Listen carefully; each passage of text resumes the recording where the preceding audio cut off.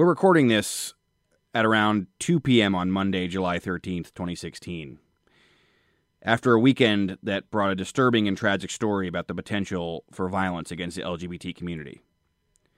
The shooting at the Orlando nightclub late Saturday night, which later emerged to be the deadliest mass shooting in American history, raised new questions about terrorism, hate crimes, and gun control.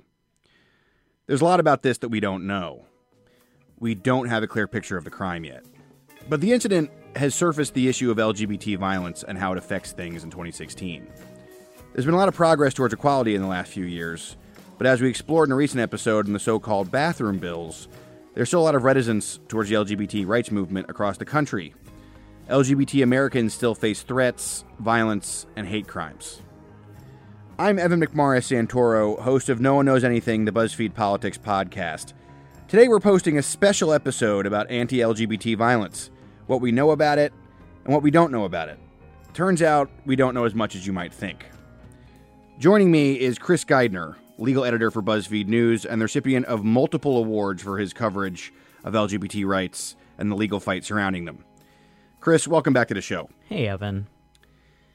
So, what do we know about LGBT violence, anti-LGBT violence in 2016?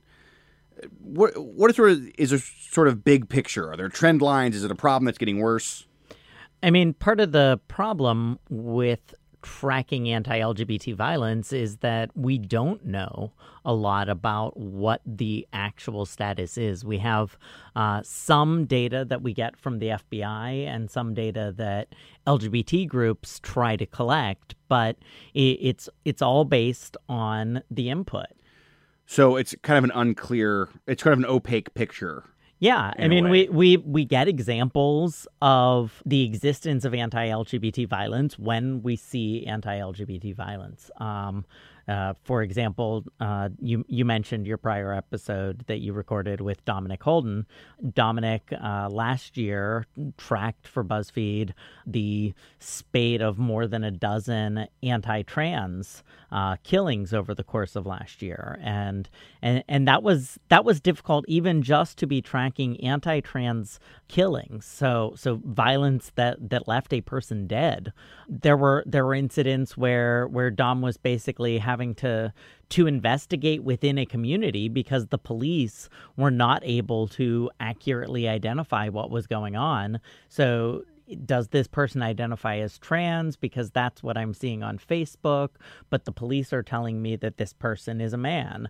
And that makes, particularly with anti-trans violence, very difficult to track. But there is definitely an understanding among the FBI, places like that this is a problem that's going on in the country, but we just don't know how. Yeah, so the FBI has these uniform crime reports that they submit, that local law enforcement submit, and the FBI puts it all together, collates it, and comes up with a national report. And from 2013 to 2014, the number of sexual orientation-based crimes that were reported jumped from 1,015 to 1,231, to approximately 1,231. And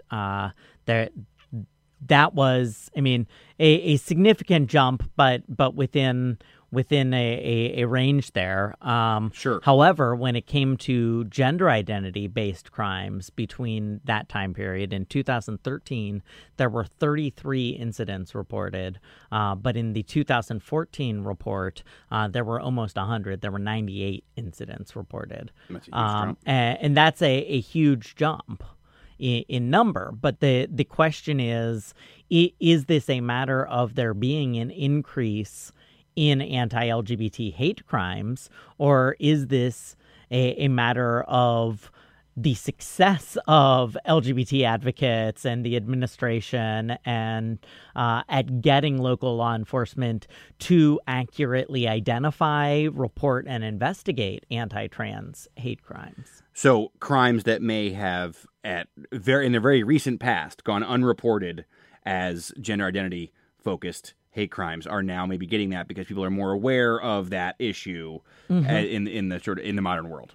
Yeah, Interesting. that's. I mean, it was an increasingly long time ago at this point, but back in 1998, when Matthew Shepard was killed, that was sort of the galvanizing point that happened with anti-gay violence. That there was sort of this sustained, focused attention at a national level on what is anti-gay violence, what does it look like.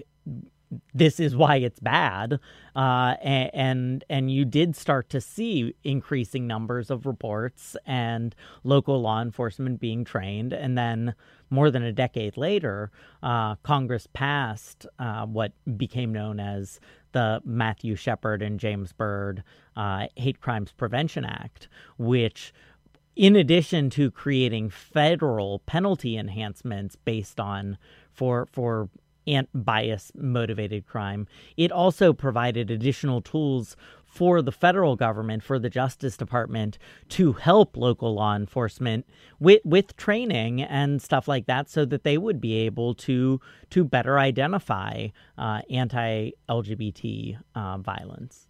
Okay, yeah. Well, let's break that terminology down a little bit, because obviously you're talking about these two crimes from the 90s.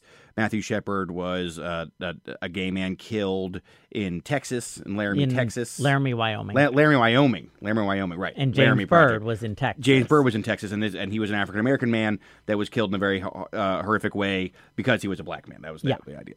So what exactly is a hate crime? Well, I mean, that's a question that you will get a lot of differing opinions on whether or not there is such a thing as a hate crime. But this law was passed. The law was passed, and what it is bias motivated crime. It's was this crime motivated by a person's sexual orientation, by a person's disability, by a person's race, by a person's religion, and the FBI can investigate and help local law enforcement, or when local law enforcement are unable or unwilling to look into it, they're able to investigate this and make determinations. And while there have been a very few number of actual crimes prosecuted under the Federal Hate Crimes Act, what it has enabled is the FBI and Justice Department to help train and sort of set up model programs for what local law enforcement should be looking for when they are investigating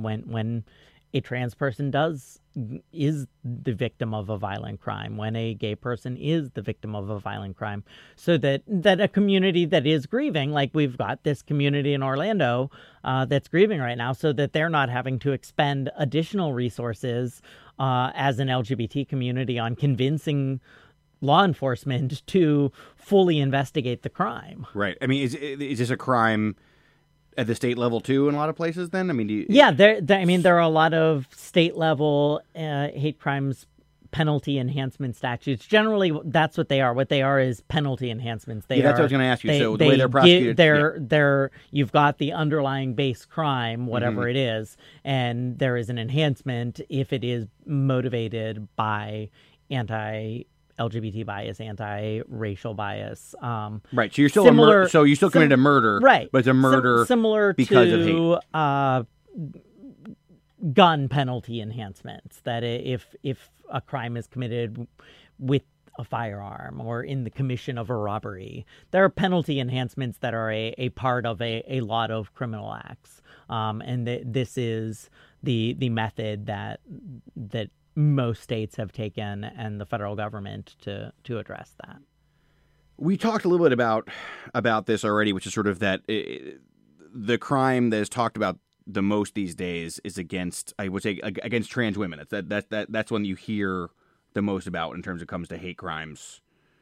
Is that right? I think that a lot of the times anti-trans hate crimes are some of the most violent, most disturbing hate crimes that we see, because there is sort of this, and it is sort of the underlying basis of why we get these penalty enhancements is that there is this othering of these people. And I mean, it's particularly trans women of color who are just completely removed from the system, completely removed from society, from being respected as people. And you see these horrible,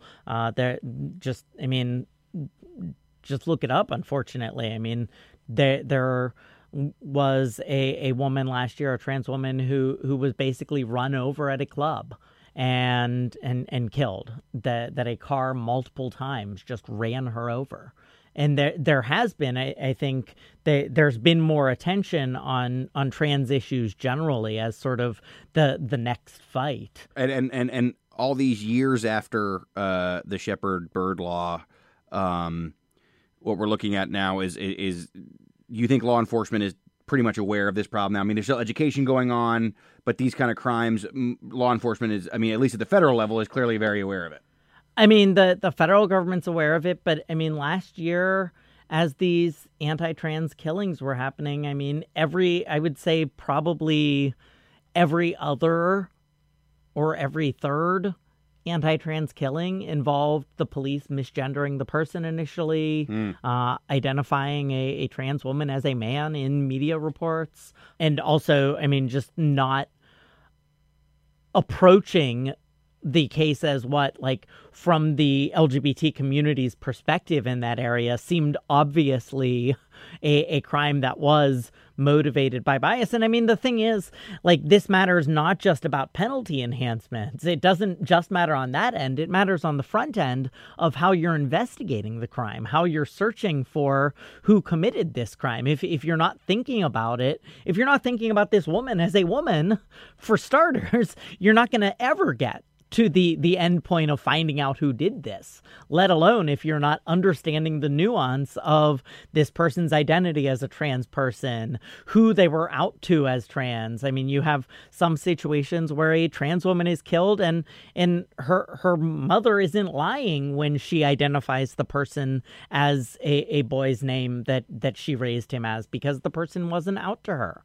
And I mean, all of these nuances are things that it really does take training of law enforcement before they're going to get it. And I mean, we certainly see a better awareness now than we did before the law was passed. And I'm not sure how much of that is credited to the law, but I mean, certainly as there's been more awareness of trans issues, law enforcement are getting more educated, but I think there's still a long way to go in a lot of communities. So who's out there having this conversation? What are the main sort of advocacy groups that are pushing to help improve this data collection, improve the understanding that police have? Who's doing it? I mean, honestly, the Department of Justice is one of the big, because they do have the resources. Their special programs office, their training offices, I mean, they have the ability through the Matthew Shepard and James Byrd hate crimes law to do work on this. Additionally, the Justice Department has, even before we're sort of in this modern era of the Obama administration sort of doing everything pro-LGBT, one of the first things back in the day that then Civil Rights Division Chief Tom Perez, who's now the Labor Secretary, one of the first things that he did when the Justice Department investigated the New Orleans Police Department, they included a look at the treatment by the police of LGBT issues. And it was the first time that the Justice Department used its investigative powers in investigating police departments to include LGBT treatment. And so the Justice Department has continued that in all of its reports since. And that's a big deal, because that's then a part of those judgment decrees that are posted, that are agreed upon, and are part of the action plans that come out of those things. And then you have the nonprofit organizations who play a big role in this. And there's the National Coalition of Anti-Violence Programs that is based out of New York and has limited resources, but does work with, I think they have like a dozen member organizations that contribute data to them. And then you have the federal groups that the Human Rights Campaign, the National LGBTQ Task Force. Just yesterday, outside the Human Rights Campaign building, there was a news conference that included not just LGBT groups, but also included the NAACP, the National Council of La Raza, that really were pushing for focus on this issue as not just being a situation in which the focus is wholly on either sort of the strong partisan desire for discussion of gun control or discussion of terror. And this was, let's keep in mind throughout this process that this took place at a gay nightclub where some person on Twitter noted to me that some of the headliners were trans performers that night. And so as we go through and get names of the victims and the survivors, that the odds are there were trans people involved as well. And one thing that she mentioned on Twitter was like, so we need to be careful about misgendering, right? Like, because we're going to possibly have some of the victims whose identities are possibly going to be using the incorrect name at first. And the idea that these groups would hold this news conference on Sunday afternoon was just, to me, really remarkable that they all got together and were like, we need to stake out this ground for the LGBT people who are involved, who are dead, and who are in the hospital, whose family and friends, and don't let that get lost in the broader debate that we are all too familiar with as these shootings happen. Started this new national other political conversation. Yeah. Let me just tell you, so I've been listening to what you had to say, and it sounds like we're living in a world in which more people recognize that anti-LGBT violence is actually a thing. That may not have been a huge part of law enforcement not too long ago, but now it kind of is more of a conversation. But we just don't know a lot about it because we don't have a lot of good data collection. Cops aren't really educated yet about how to deal with it. In all areas. I mean, you certainly have some police forces that are models for how police should be doing this. But I think as we see far too often, there is still much education to be done. And those holes in data and those holes in education actually make it difficult for us to figure out what the solutions are. It makes it difficult for us to know the scope of the problem, which then makes coming up with the solution even more further off in the distance. All right, Chris. Well, thank you so much for coming in, and I appreciate you, as always, sharing your depth of knowledge on this stuff. And we'll have you back soon on the show. Thanks. Thanks a lot, Evan.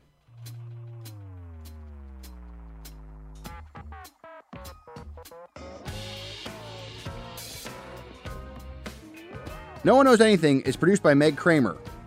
Editorial oversight from Catherine Miller and Eleanor Kagan. Production help from Julia Furlan and Antonia Serajito. Our music was composed by Beauty Pill. Find us on iTunes, on Twitter we're at BuzzFeedPaul, or you can email us at nooneknowsanything@buzzfeed.com. I'm your host, Evan McMorris Santoro, and we'll be back later this week with more things we don't know.